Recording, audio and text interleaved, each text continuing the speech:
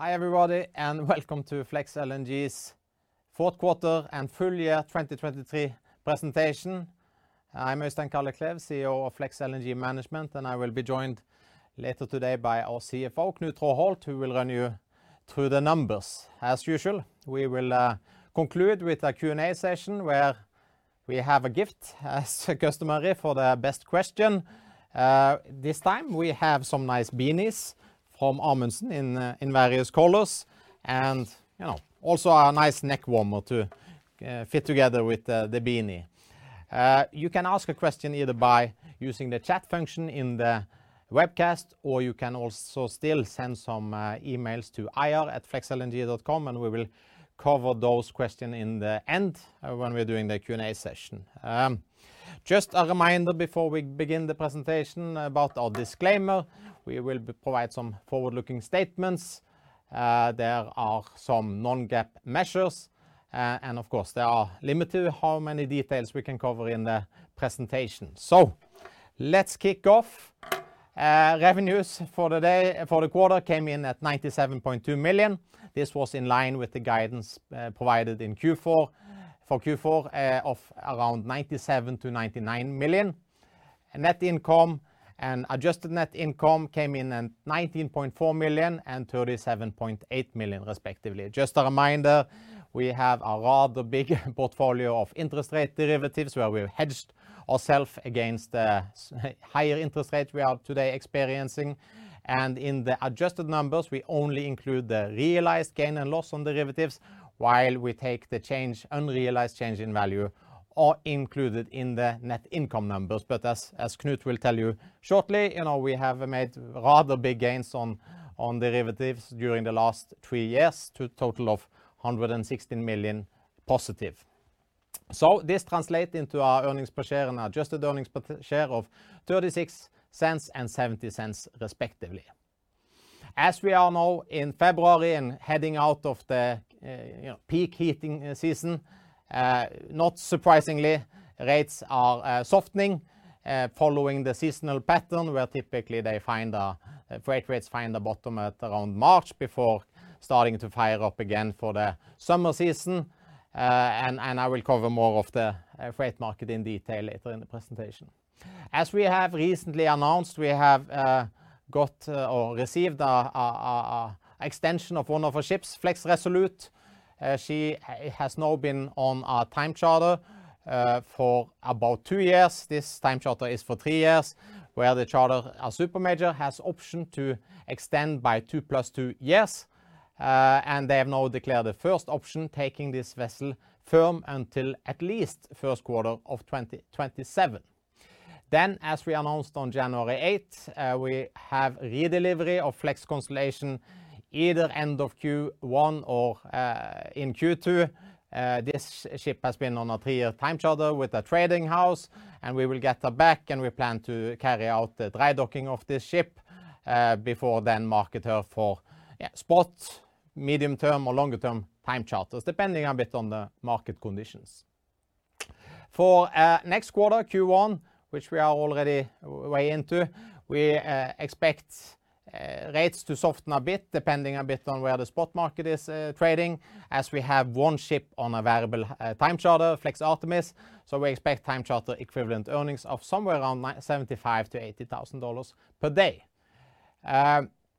Guiding also in terms of revenues and adjusted EBITDA, around 90 million of revenues and 70 million of adjusted EBITDA, quite similar to the results achieved in Q1 last year.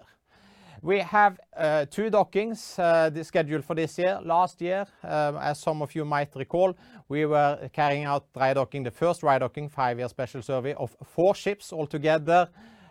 This year we only have 2 ships. It's the Constellation, which we will dock end of Q1 or Q2, depending when we get her back, and then Courageous is scheduled for dry docking in the second quarter. So with strong results, a very healthy backlog, which I will cover shortly, we are pleased to once again pay out a dividend of 75 cents per share for the fourth quarter. So this gives in total a dividend for the full year 2023 of $3.12.5 per share.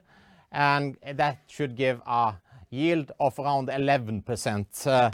Stock market here in Oslo is down today. Our stock has recovered a bit, down 5.5%, driven a bit by the sentiment around Equinor's Capital Markets Day, where they cut their dividend, and Equinor is down 5-6% today and dragging down the energy sector. So hopefully we can provide you some info and give you comfort on the results of Flex LNG, despite the kind of sell-off in the energy market here in Oslo today. So let's review our guidance. So last year we provided a fairly detailed guidance for the full year, given the fact we had 100% coverage for the year. So we guided on 3 key measures: time charter equivalent, which is the average rate we obtain on our ships. We guided at approximately $80,000 for the full year. Delivered slightly better in Q4, as that's the peak season, 81,100, and average for the year we ended up at 79,500, so very much in line with the guidance provided. Revenues, we guided approximately 370 million, and I'm pleased to say we beat that by $371 million. And then we guided, the last measure was adjusted EBITDA of 290 to 295 million. We delivered 290, and the reason why we didn't meet the midpoint is we had some technical off-hire days last year. We have had extremely few technical off-hire days during the more than 5 years we've been trading these ships, but we had some last year and affected slightly on the adjusted EBITDA.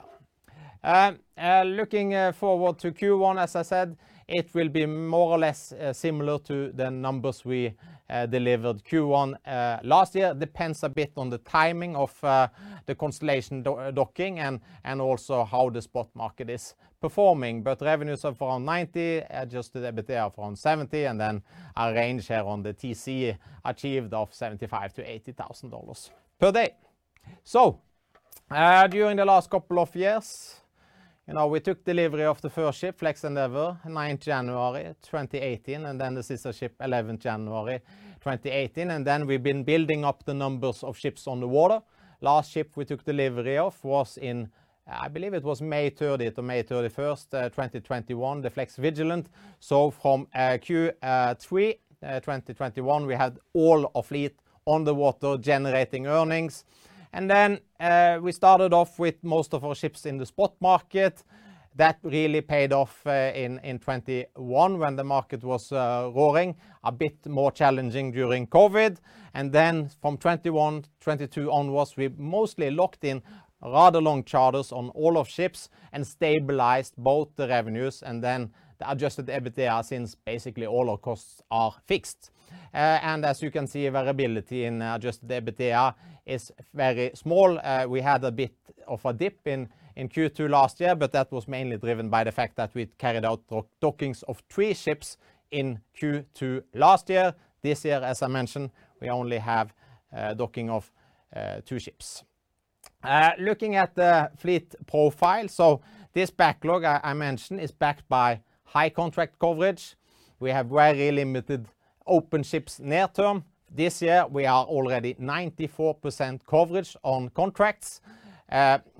We have 1 ship, as I mentioned, the Flex Constellation, coming back from a 3-year time charter, opening up end of Q1, early Q2, and as I mentioned, we plan to dock her. That typically takes around 20 days, and then she will be available at a good period of time, I think, once we are out of the bottom of the market typically. So we also have 1 ship linked to the spot market by the fact she has a variable time charter. It's the Flex Artemis, which is on a 5-year charter, but where the charter has option to extend that contract by a further 5 years. As mentioned, Flex Resolute recently extended to 2027.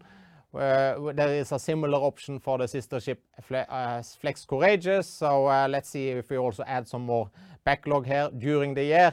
And then, as you see, we have very limited open availability here near term. We will have a bit softer market in terms of volumes hitting the market compared to ships for 24-25, and then there's a lot of new LNG coming to the market 26, 27, 28 and onwards. and actually that's a period now where contracting of ships are tailing off because of the very high ship prices. So we think we are well positioned, minimum 50 years of charter backlog. We think we will add some more charter backlog this year by a declaration of further options, which could bring the total up to a total of 71 years. And all these charters are, you know, blue chip counterparties. Looking at dividends, so we have a stable business backed by a lot of first-class backlog, and we are generating substantial cash flow. And as I've covered in the past, we are a very shareholder-oriented company where we do think that all these earnings belongs to shareholders, and we are paying these out regularly on a quarterly basis. This quarter, we are paying out 75 cents, slightly higher than the adjusted earnings, given the fact that we have a very sound financial position with 411 million of cash, no upcoming maturities, a lot of backlog, and very limited capex liabilities, since we have no ships under construction and capex liabilities are limited to dry dockings. And this year we have the dry docking of 2 ships, which should be in the range of 10 million altogether in capex for those 2 ships. So a very sound, stable business. And last slide here before giving it over to Knut is, you know, with this business we have generated substantial returns. We listed this company almost 5 years ago now, June 2019 in New York at $11. We paid out almost the same amount, $9 in dividends. If you reinvested the dividends, you would do even better. And then on top of that, we have had a share price appreciation. Right now, the stock is down today, so it's the 280% is a bit less, but still a very good return. And you know, for those who are fan of Warren Buffett, he knows that the market in the short run, it's a voting machine. In the long run, it's a waiting machine. And you know, gravity tends to favor the good businesses. And as he says in this book, Snowball, time is the friend of the wonderful business, the enemy of the mediocre. So we certainly delivered on that philosophy. We are paying out the free cash flow. And in the Russell 2000, consisting of stocks in New York, we are in the top 2% of companies in terms of dividend payout with 11%. I haven't calculated, but probably 12% today with the stock price. So I think it's a good time to be invested in Flex. And I will come back and give a bit more update on the market. First now we will head over to Knut. I hope you give him a warm welcome. Knut is 46 years today, so it's his birthday. So come here Knut, and you know, I hope you can get yourself a beanie afterwards as well as a gift. Here in Norway, typically, if you're single, you go with a green beanie. If you're not, you have a red. If you're undecided, you have a white one. So I'm curious to see which kind of beanie you're gonna elect to have. Last year, there was a LNG carrier which was scrapped at an age of 46 years, your same age, the Gandria. But Knut, he's still operating in the LNG business. Thank you, Øystein. I think we can head over to the summary of the operational figures for the fourth quarter and for the full year. If you look at operating days, in the second quarter, we had 77 days of hire related to the dry docking. And then we had, in the first 3 quarters, 19 days of technical off-hire. In the fourth quarter, we had 100% technical uptime, and that results in a technical uptime and commercial availability for the year of 99.6%. That's a strong testament to our onshore technical and operations team, and also for our crew members on board, keeping the propeller running. If we look at the time charter equivalent per day in the fourth quarter, we had 81,100, and then for the full year, 79,500, which is at par with our guiding. OpEx for the fourth quarter is somewhat higher. That was guided on the Q3 presentation, and that was mainly related to scheduled maintenance of our auxiliary engines. But however, as we guided on the total OpEx for the year, we end up at 14,400 versus the guidance of 14,500. For 2024, we guide an OPEX of 14,900, and that is mainly an increase in crew wages and some technical. That results in revenues of 97 million for the quarter and 371 for the full year, which is also as guided, an EBITDA of 76 million for the quarter and 290 million for the full year. That results in adjusted net income of 38 million for the quarter, or 137 million for the year. And in the adjusted numbers, we adjust out unrealized gains and losses from our derivative portfolio. And then, as you may recall from closing of our balance sheet optimization program in the first quarter, we also strip out the non-cash write-off of debt issuance cost. So then looking into the more details, and we've been through the revenues and the OPEX, then the main differences are on the derivative portfolio. The paid interest is on par quarter by quarter, and then the difference is on this quarter, a loss on the derivative portfolio of an unrealized loss of 18.7 million, and then a realized gain of 7.1 million, which is offsetting our interest cost. That gives us a net income of 19.4 for the quarter, and if we then adjust out the non-cash items, we have adjusted net income of 37.8 million, or adjusted earnings per share of 70 cents. The balance sheet remains pretty much the same. We have the scheduled depreciation of our vessels, and then $411 million of cash on the asset side. So we keep it very simple, and that results in a book equity of 848 million, or book equity ratio of 31%. And then, as a reminder, these book values reflect that these vessels were ordered at a low point in the cycle, and therefore does not reflect the market value today. On the funding side, our debt portfolio, we did a complete refinancing of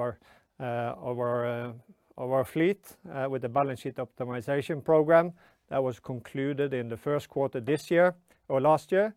And that gives us a flexible blending of both long-term leases up to 12 years for some of them, and then the traditional bank portfolio, where we have structured $400 million of our debt as a non-amortizing up to 6-year our revolving credit facility.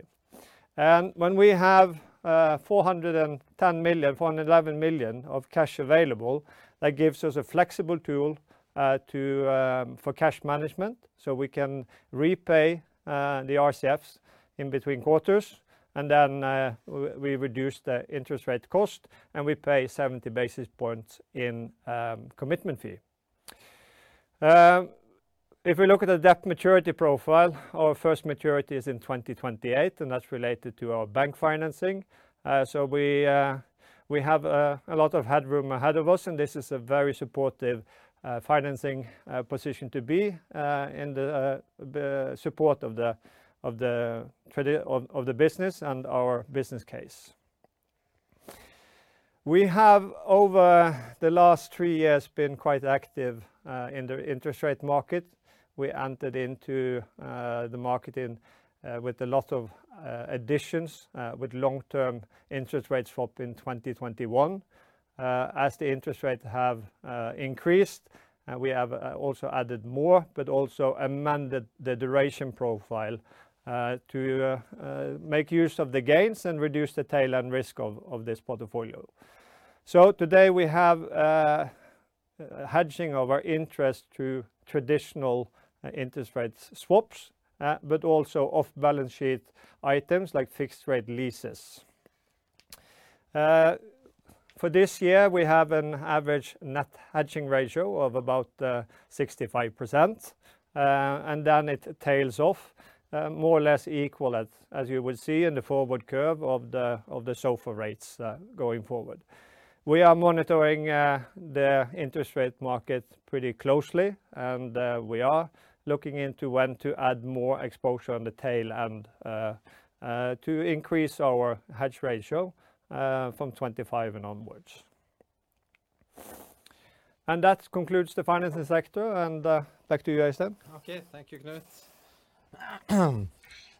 So, in terms of the interest rate hedging, you know, where Jay Powell, he was on 60 Minutes on Sunday and talked about the interest rate market, and seems like March will be a bit premature for a cut, but May seems very likely, and it doesn't rule out bigger cuts down the road. So I think we have a profile of the hedging which is very much in line with a pivot from Fed within this year, which we have expected and position ourselves for, as inflation is starting at least to subdue a bit. In terms of the LNG market, we had another eventful year. Seems to be the case every year. 2022 was all about curtailment of Russian pipeline gas to Europe prior to the invasion, and subsequent to the invasion when we had the blow up of the gas lines. So this year has been a bit more calm, I would say. We have seen LNG prices migrating down to more normal levels. We did have a peak in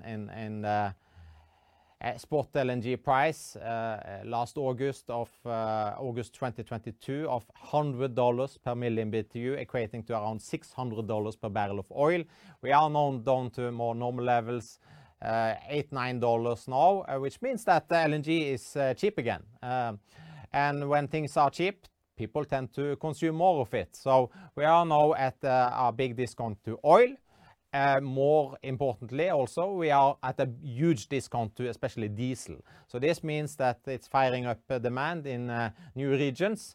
You know, actually in longer term, it's better to have a more sound price of the product. Otherwise, you will have demand destruction.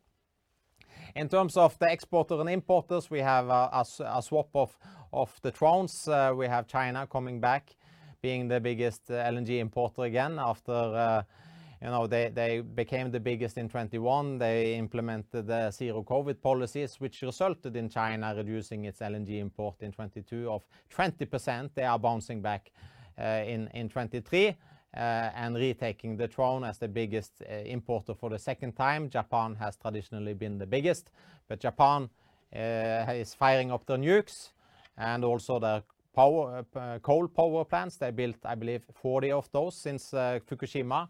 So we do see that Japan demand has been on the soft side, but as I will come back to, there are emerging Asian countries which is snapping up these cheaper cargoes. Last year was a year with limited new capacity being installed, although we did have a volume growth of around 3% driven by US particularly. Restart of Freeport contributed with a lot of new volumes. This year, also a year with fairly muted export capacity being implemented, and there are some uncertainty about Arctic LNG 2. So 13 million tons, half of this is about Arctic LNG 2. The first train, this is operational. They are planning to commissioning it during Q1. So we'll see how the Russians are managing to sell these cargoes. The experience from the crude markets, both oil and products, seems to be the Russians are very fine and good at finding loopholes and finding customers who are willing to buy this cargo. So this will be one of the key questions for this year, but for certainly if they are moving the cargoes, they will be very ton mileage intensive. Fragile maritime supply chains has been a big factor. That sounds like something negative, you know, for shipping. It isn't necessarily a negative. We thrive on inefficiencies. Inefficiencies means typically higher ton mileage and also maybe higher ton time. So it means you need more ships in order to shift cargo. So we had the drought in Panama. We still have the drought in Panama. The water levels in Gatun Lake, the main freshwater supply for the canal. This is our water escalator, which needs to be refilled with water all the time. The water levels are still at low level. There are still restrictions in the number of transits, and this will stay in place until at least the summer, when we will see whether there is a sufficient rain season in Panama to replenish those water resources. From end of the year, we had similar issues with the Suez Canal. There, it's not about water, it's about war. And the Houthi rebels attacking the maritime traffic. And today there are no LNG carriers going through the Red Sea to utilize the Suez Canal. And of course, this has some effect on ton mileage, especially for the Qatari volumes going all the way through Cape of Good Hope to enter European customers rather than going the shortcut through Suez. So let's look at a bit on the export and import side. As mentioned, strong growth from US actually grew 27% in Q4 and 13% for the year. Flat for Australia and Qatar, the two other major exporters. Russia is the fourth biggest exporter, fairly flat volume export from Russia. There's no sanction on LNG. There are some sanctioning by the US and UK, which are not allowing Russian cargoes, but for the remaining countries, they are happy to take this cargo, and especially EU, who have been boosting their imports of Russian LNG.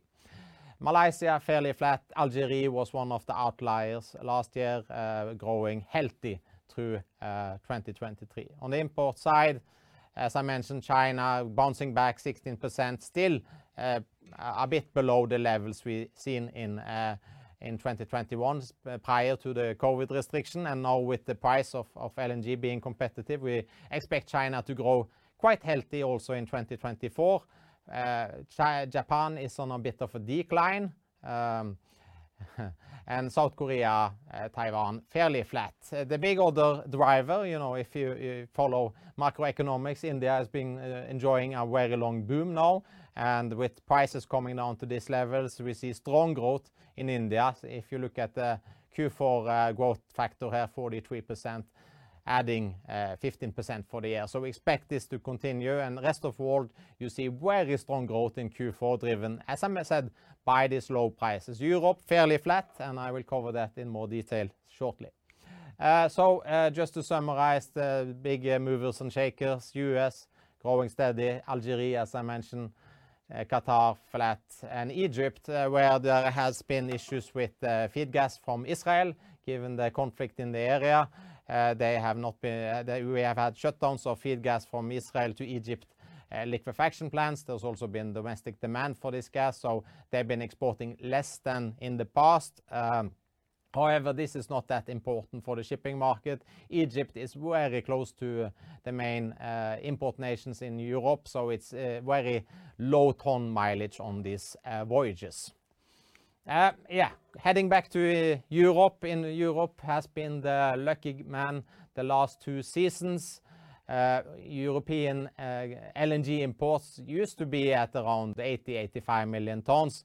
Once the Russians started to reduce the flow of cargoes of gas to Europe, Europe had to turn around very quickly to get access to these LNG cargoes, and this is mostly US, where you have flexible LNG cargoes, and they've been bidding up the price, and as I mentioned, they bid the price all the way up to $100 per million BTU, making LNG unaffordable for emerging Asia.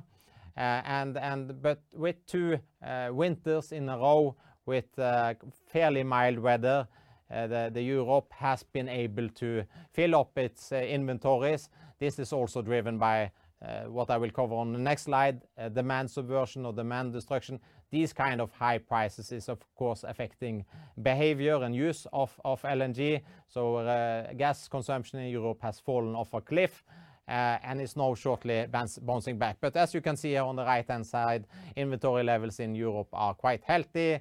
We have some time still to go. Usually the kind of the season where heating season lasts until 1st of April. So we will be drawing down this inventory, and then once we're getting into the spring, Europe will need to fill up its inventory levels again in order to be prepared for the next winter. So as I mentioned on last slide, Europe has a huge demand destruction on the gas side, driven by these high prices. Demand in 22 was down 12%. It's been weak in 2023, but we do see some green shoots here. On the graph on the right-hand side, we have seen European gas demand bouncing back, driven by the residential and commercial sector, also driven by industry. We haven't really seen it on the power side yet. So this is something we will monitor, and we do expect low prices will affect consumer behavior. Looking at emerging Asia, as I mentioned, there is a region where we see demand really bouncing back.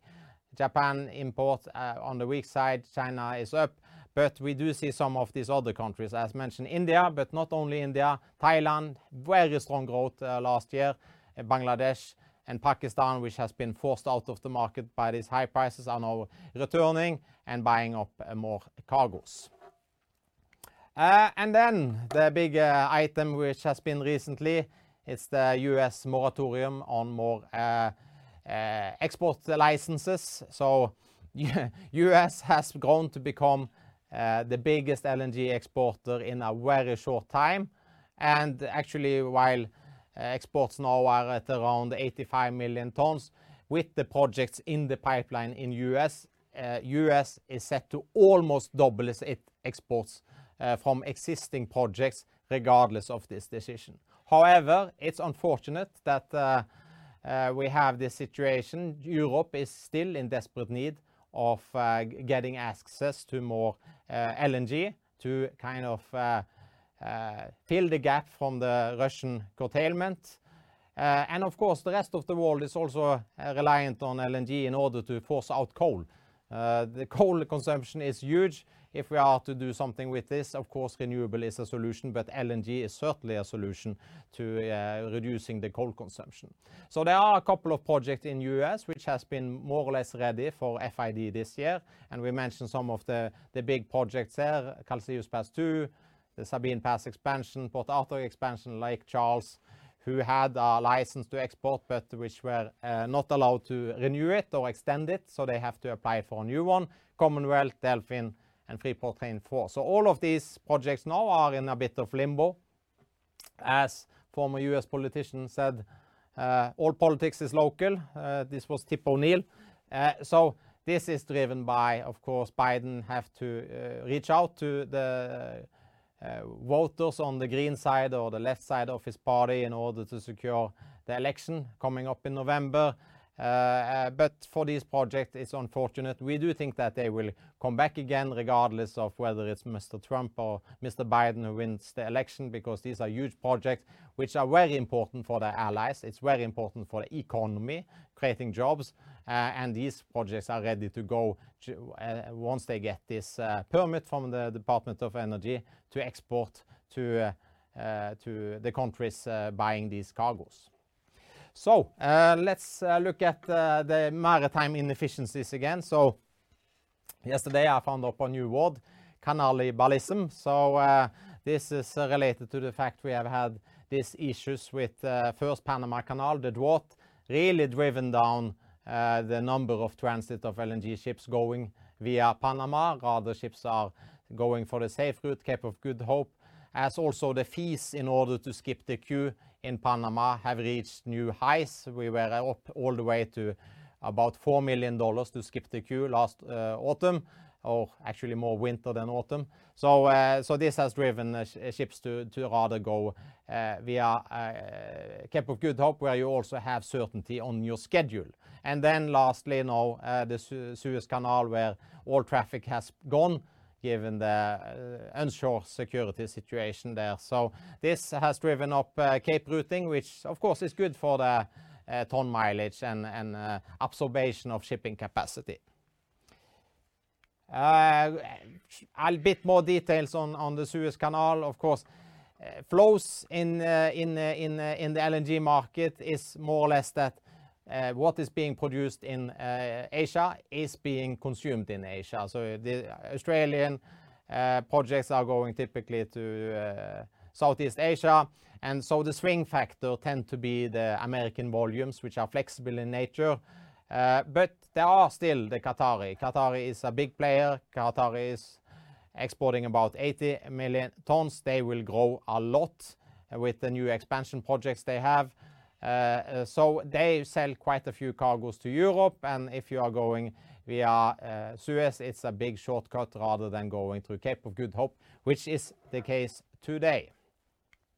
Let's dig into the shipping market. So here we have a graph of the headline rates assessment for a modern tonnage two-stroke, and we can see on this line the gray one being the rates achieved last year, and the dark blue the average the last couple of years, and then the light blue being this year so far. So we have the seasonal softness we have seen all the other years, and then the dotted line being the future freight rates. So we do expect the market to find a bottom, and then as usual you will have a seasonal peak once we are getting into, I would say, August, September typically. Then you see a ramp up in the rate. So we do think that we are well positioned with Constellation doing docking in Q2 and being ready in the market once it's ready for takeoff later in the year. And we could also have some summer rallies here depending on the price structure of LNG. If there is a contango, which is often the case, we will have more buildup of floating storage, and Constellation is a partial reliq ship, very well fitted for such a trade. Average distances, I mentioned a lot of the US cargo's been going to Europe, given Europe's desperate need to get access to LNG, which has reduced the distance being sailed. But with prices now low and more demand from Asia, also the inefficiencies in Suez, we could see a better picture on the ton mileage going forward. New building prices has gone up a lot. As Knut mentioned, we contracted ships when they were cheap. So we have been contracting ships back in 17, 18, paying about $185 million per ship. Ship price today fallen a bit from 265 to 262. But you know, if you take that number, it's a increase in the price of a ship of $80 million. We have 13 ships, so that's $1 billion in appreciation of the ships since we contracted them.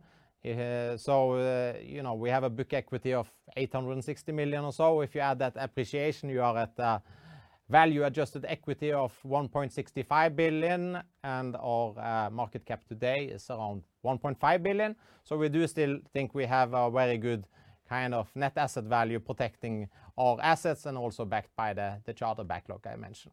So these kind of high prices on the new building side also means that you need to have a higher rate in order to defend such an investment. Keep in mind, interest rates gone from 0 to also stabilized now today at around 4% on long-term interest rate, which means that in order to build a new ship, contract a new ship, and give a rate for a long-term charter, we see that rates are at around $100,000 per day, which is, you know, substantially higher than the approximate 80,000 we achieved last year. So we do think we will find good opportunities to recontract our tonnage once it come open at better rates. We have seen softness in the shorter term rates, and we actually now have a contango structure in the term rates where longer term charters are more expensive than shorter term, reflecting the fact that we have a lot of ships for delivery this year with a bit muted volume growth on the export side, but you know, which should give us a lot of opportunities to recontract ships, because as I show on this next slide, contracting of ships is of course tailing off. The high prices and of course the rather big order book already means that very few people are contracting on speculation. Out of this order book of around 300 ships, 93% is contracted towards a long-term contract, and we see little of any speculative new building contracting at all. And we do see the number of ships for delivering tailing off, which fits very well with also the export story where a lot of volumes are coming to the market from 25, 26, 27 and onwards. And once we have this moratorium in US, we have a lot of projects ready to be FID'd, which I think will happen, where startup of these volumes will come from 27, 28, 29, when we also do have quite a lot of ships open. So another thing I've been talking about now for more than 6 years is the technology change. So when we contract the ships back in 17-18, we contracted the new type of ships. It's a two-stroke engine. It's a super efficient ships. It's about 60% more fuel efficient than the old steam turbine generation of ships. Those ships were contracted typically, in the 1990s into 2000 against a 20-year time charter. 20-year, maybe even 25-year time charter. And these ships are now rolling off those legacy contracts. And, given the inefficiency of these ships, given the poor environmental profile of the ships, we see a few charters extending these ships. So we have about 24 steam turbine ships expected to be redelivered from a long-term contract this year, 25 next year, 12 there. So this replacement of old inefficient ships will result in more opportunities for modern tonnage in terms of fleet renewal by the charters. So as I mentioned, was a 46-year-old ships being scrapped last year, 6 ships in total. The year before it was 1. In 21, when the market was super hot, it was 7 ships.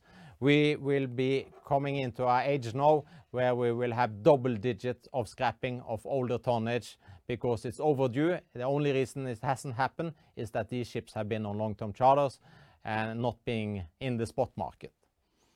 And then let's look at the export market I mentioned. A bit muted on the growth this year given the uncertainty about Arctic LNG 2, and then from 25, 26, 27 we will have a big growth of this export market. There are 70 million ton of ready project also for FID. The North Field Qatar project will of course go ahead regardless of what Biden is doing in the US, and they might even add further volumes. And then we do have this project in US in limbo, where we need to have a resolution on this moratorium before these projects can be green-lighted and adding further growth to the market. So before concluding, we will come with our annual ESG report later, probably around April.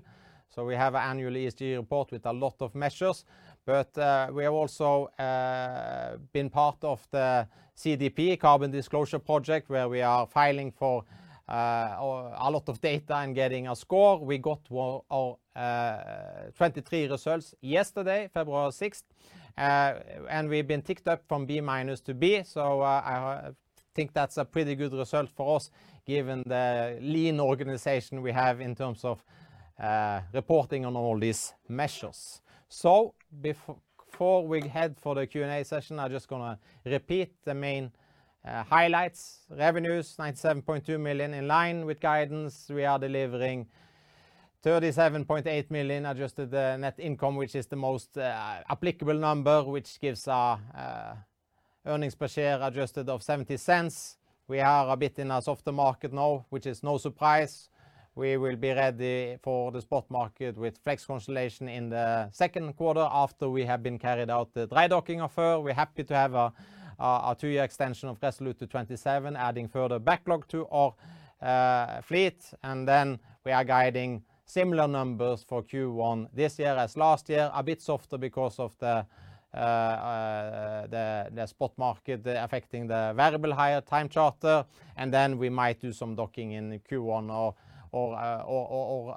most of it we do expect to take place in Q2. So with good numbers, healthy financial position, we are declaring a quarterly dividend 75 cents, bringing it up to 3,125 for the year. And that should give a yield of 11, it's probably 12% now.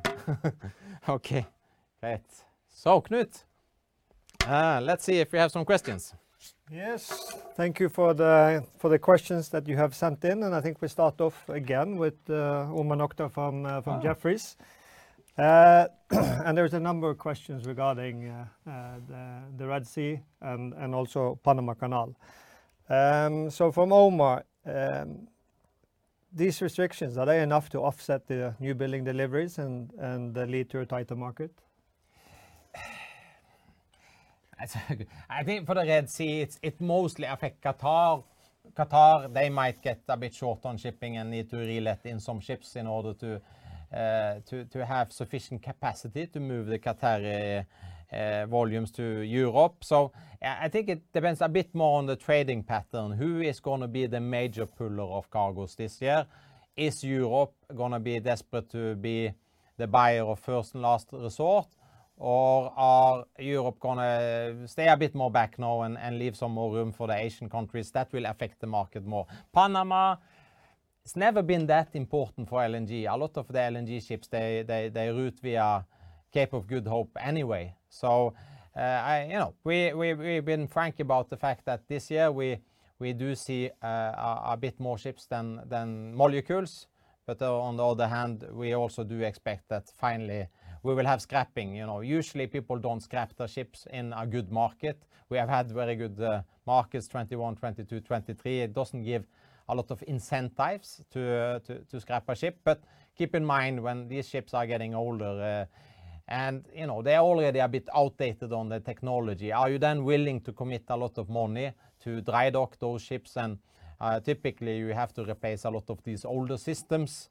So I think that will be a bit more important. I think also the price curve of gas will be important because if you have a contango structure in the price curve of gas or LNG, you will have floating storage, which typically any year can take out 40-50 ships off the fleet in kind of this contango trade. So that I think is probably a more important driver. And following up on the Red Sea, the insurance rates have increased if you're trading in that area.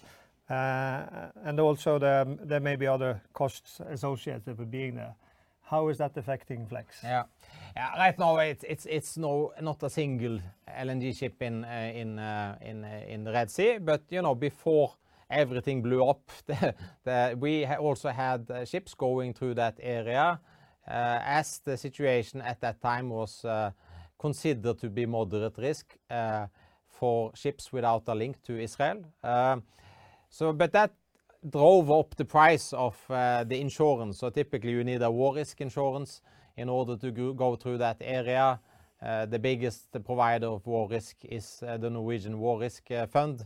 And the price we saw on the pricing of getting insurance to go through that area went up 10 times. Today it's probably a lot more, but we haven't asked for a quote because we haven't had any instruction to go through that area.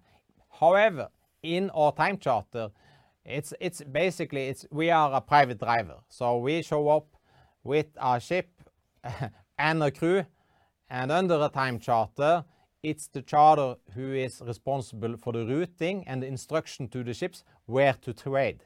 That also means that the charter is responsible for taking the cost associated with that trade. So if the charter elects to go through Suez, there will be a Suez tariff to pay, which they will have to pocket, and they will also have to cover the war risk associated with that. So that is something they will put into account when instructing the ship. The same goes with Panama.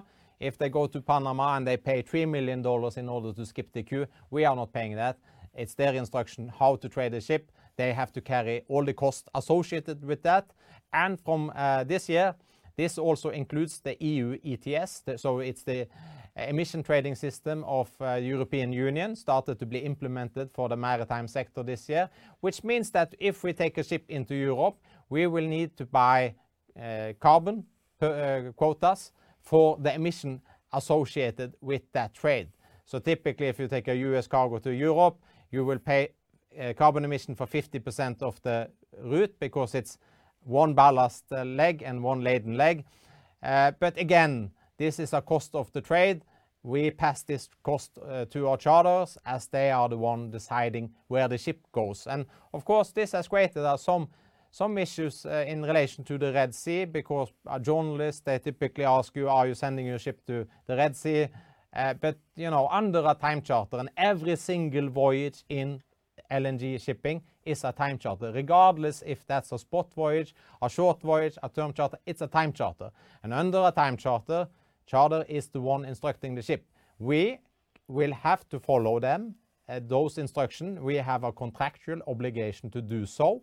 However, in a standard time charter, there is certain provision in relation to safety. So the master has to assess the situation together with us, whether it's safe to comply with those instructions.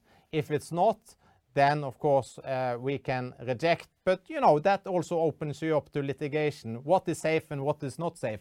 It's a bit of ambiguity, and we rely on advice from outside advisors, as well as the people writing the war risk insurance, in order to make that assessment. And while we are at cost, there's a question here on demand for crew with the big new order book and deliveries of new building in the coming years. How do you see demand for crew and the situation for Flex? Yeah, it's a very relevant question, because you know, top of my head, there is about 1.6 million seafarers in the world. A lot of this used to be Russian crew, which these days there are certain restrictions on those, and a lot of that crew base were LNG officers. So that means it's you need to replace, you know, in some instances that crew, because you know you might not be able to pay them. So that has also created some issues. You have Ukrainians, which is also a maritime nation, where a lot of Ukrainians have elected to rather stay at home and fight the war rather than being at sea. So yes, it's not that easy. However, you know, LNG business is maybe the most technical, sophisticated part of the shipping industry, maybe together with container ships. So that means you will typically always be able to attract talent for this business, which means basically you need to poach people, the best people from the tanker space or the LPG space. So basically you're passing on the problems, and at the bottom of the sector you typically have small dry bulk. So you're cascading the problem down. And yes, it's getting harder to get people. LNG will always be able to find people, but you know, these are sophisticated ships. You cannot let everybody just run these ships, because there's a lot of technology in these ships. So it's getting harder. We are able to do it. We try to retain our crew. We try to be a good employer, so that people want to sail with Flex LNG. Then we have questions from BTIG, and it's related to Flex Constellation and the rechartering options and alternatives, and what's your preference? So this is Greg, or? It's Greg, yes. Good to see you, Greg. Rechartering opportunities. Let's see. We need to get a kind of firm redelivery date, but our plan is to, once we get her back, to dock her and market her. We already been around talking to people. If we had a contract, we would of course announce that. So given, you know, the nature of this business and the name of the company, we are flexible. We are open to do shorter, longer, medium term. We really need to see what is the economics, and then if it makes sense, we are open to fix long. But if we don't get the numbers we want, we are happy to trade a ship back again in the spot market. We've been out of it for some time now, and I have to say we missed the action. But you know, we are super comfortable with that. We're 94% coverage for this year, so we can afford to have our ship in the spot market if we deem that to be more attractive than finding a term deal. Then there's a number of questions on EU ETS. Yeah. How are we prepared? How is that? Is there any cost for us? Yeah, I think I already covered it. It's part of the time charter logic. So the charter instructing the ship, if they're instructing the ship to go into EU, that is associated with cost of trade, which is the EU ETS. So we have amended our time charter to where kind of we will typically either they will buy the carbon quotas and surrender them to us, and we will surrender them to EU, or we buy them for the charter and send them a bill for those carbon emissions and then surrender it to EU. For us, it's not a cost. It's a pass-on to the charters, and of course, in the end, they need to pass that cost to somebody, and that is Mr. Consumer. So there's no tax without any cost. So in the end of the day, it's the consumer paying this tax, not us. Then we're segueing over to business development and capital allocation. So maybe we'll start with the growth questions. How do you plan to grow Flex LNG beyond the 13 vessels? Yeah, it's we have had this question now for some time. We're looking at the market, but we are stewards of the shareholders' capital. If we contract a ship today, if we're super lucky, maybe we get a ship in 27. But the slots availability are now getting into 28. So that means that we are spending, let's say, 262 million today to get a ship in 28. So it's we are not seeing that money for 4 years. It's not, the price is not 262 because we need to have supervision. We might need to draw a loan, a building loan with a bank, which needs an interest rate. Interest rate is 4%. They might want a margin 2%, so that's 6%. So once you're taking that into account, the cost of that ship is not 262. It's maybe 285 or so. And that means that, is that a better use of our cash than paying dividends?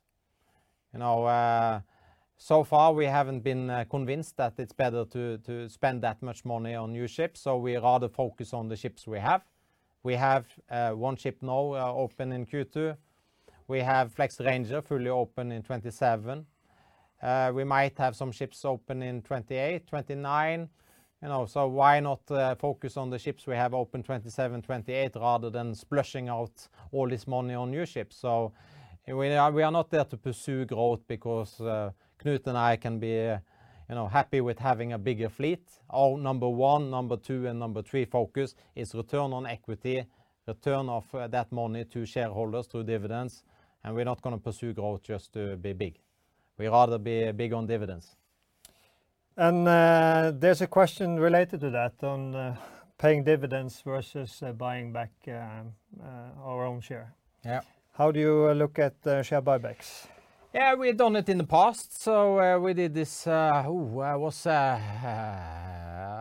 of 2020 into 21. So we bought back about 1 million shares at that time because we deemed it very attractive. Have to check the stock price after the webcast and see. So, we're open to do that. If we feel the stock is getting too much suffering because of sentiment, we might elect to buy back some shares for sure. So we're open to that. Could be an alternative. Not ruling it out, but for this quarter we are focusing on paying a dividend, and let's see what happens. It really depends on where we see the best use of the company's cash. And you mentioned growth through new buildings. Richard Diamond from Castlewood Capital asks, is there any room for industry consolidation, and would you consider a NAV-to-NAV acquisition? Yes, Richard. Hi to you. I hope you have a good time in Dallas. Of course, we have said for many, many years, we are certainly open for consolidation. We think there is a lot of consolidation opportunities because it's quite fragmented on the owner side. A lot of, or actually the vast majority of LNG shipping companies are private, very few in the public domain. So we think it could make sense to have a bigger public vehicle, make it more relevant and interesting for especially bigger institutional shareholders. But we don't want to go to bed with strangers. We want to go to bed with people we share the same values, philosophy, ethics, and also the fleet. In terms of having a modern, efficient fleet, we don't see any value in merging with somebody who has a lot of steam tonnage. So we need to find all those parameters so that we can have a marriage rather than a one-night stand. And then a question on reinvestment in the existing fleet, and then particularly on air lubrication system. Is it technical possible? Is it economically sensible to do that? Air lubrication has been something that have been coming up the last couple of years. So just give you a highlight of what that is. It's basically you are putting a compressor on a ship and you're making small holes under the hull, and that compressor is taking air and compressing it, and it's creating bubbles under the hull. So the theory behind this is these bubbles under the hull is going to reduce the draft when you are going through water. Of course, ships are going through water. It creates a lot of resistance, and if you can reduce that drag, you could potentially then either save fuel or reduce or increase speed. I think for our ships, they are very modern and efficient. So we looked at it when we contracted. We weren't totally convinced, and as far as we understand, we did the right choice because the first generation of air lubrication system has not lived up to the promises. The makers of these systems are saying that the second generation is a lot better. Let's see when we get the data. And you know, a lot of ships today are being built with this system. On our ships, because the efficiency of the engine is like 50-52% thermal efficiency, that means that on a natural boil-off speed, we still have a very high speed of 17.5 to 18 knots. So we don't really need more speed. If you add this, you might go, and then, but you also need to utilize natural boil-off speed. So, you know, putting this on and getting like a turbo from going from 18 to 19 knots doesn't really make a lot of sense. On older ships, it could make sense as part of your strategy to improve your carbon emission indicator, because your ship then, if you have a tri-fuel or so, you have a speed of 15 knots and you need to force boil off in order to go quicker. If you're adding this, you get higher speed. So then it makes more sense to put it on an older ship. However, on the older ships, you might not want to invest that much money because it's less technical efficient. So, but that said, we've seen this happening also on the retrofit side. It's quite easy to retrofit the air lubrication system. We've seen it on our 10-year tri-fuel recently, where they put this on while she was doing her 10-year special survey. So it's open, but we are not considering at the moment. But down the road, if price of carbon is continuing to increase, if the carbon emission system is worldwide where you have to pay for it and you get a more monetary incentive to reduce emissions, then we might consider it. But certainly not before these ships are doing a 10-year special survey. I think we'll round off with the last question, and that's more of a tips to retail investors that want to follow the daily development in the LNG spot rates. Yeah. And the question is if the LNG2 on Baltics, quoted on CME, if that is a good proxy for our open positions or other. Yeah, it's a bit of a problem that there's very limited data on freight rates for LNG. It's a bit of a niche market. It's a hell of a lot easier to follow the dry bulk and the tanker market because there's a limited, there's very many sources for that kind of spot data. I would say that you know, you can go to the CME. There you get the freight derivatives. You can see the kind of the forward freight market for a couple of different routes. So the Baltic LNG it's a good source. You also have Spark, which is a provider. If you know, I follow them on Twitter or X, so that's also a good source to get the data on the spot market. Fernpulse.com by Fearnleys is also a good source for rates on several of the segments. Dry bulk, tankers, VLGC, LNG, although they only quote on that page, as far as I know, spot rates for tri-fuel ships, which are a bit more inefficient than those ships. So I would use all of those, and if I come up with some better sources, I will come back to that, and maybe we could even make a link on our page. But you know, a good source is to follow Sparks on X. They are regularly giving an update on the rates. And that is for the two-stroke, or is that for? They have for both for the older tri-fuel ships and the two-strokes. Yes. Yeah. That concludes the Q&A. So yeah, thank you, Knut. I hope you have a good birthday celebration today, and thank you everybody for listening in. We will be back in May with the Q1 numbers and give you an update on the company and our results in relation to the guidance provided. And if you are fond of dividends, don't miss out on the Avance Gas Valentine's Q4 presentation next Wednesday, 14th of Feb. Okay, thank you everybody. Thank you.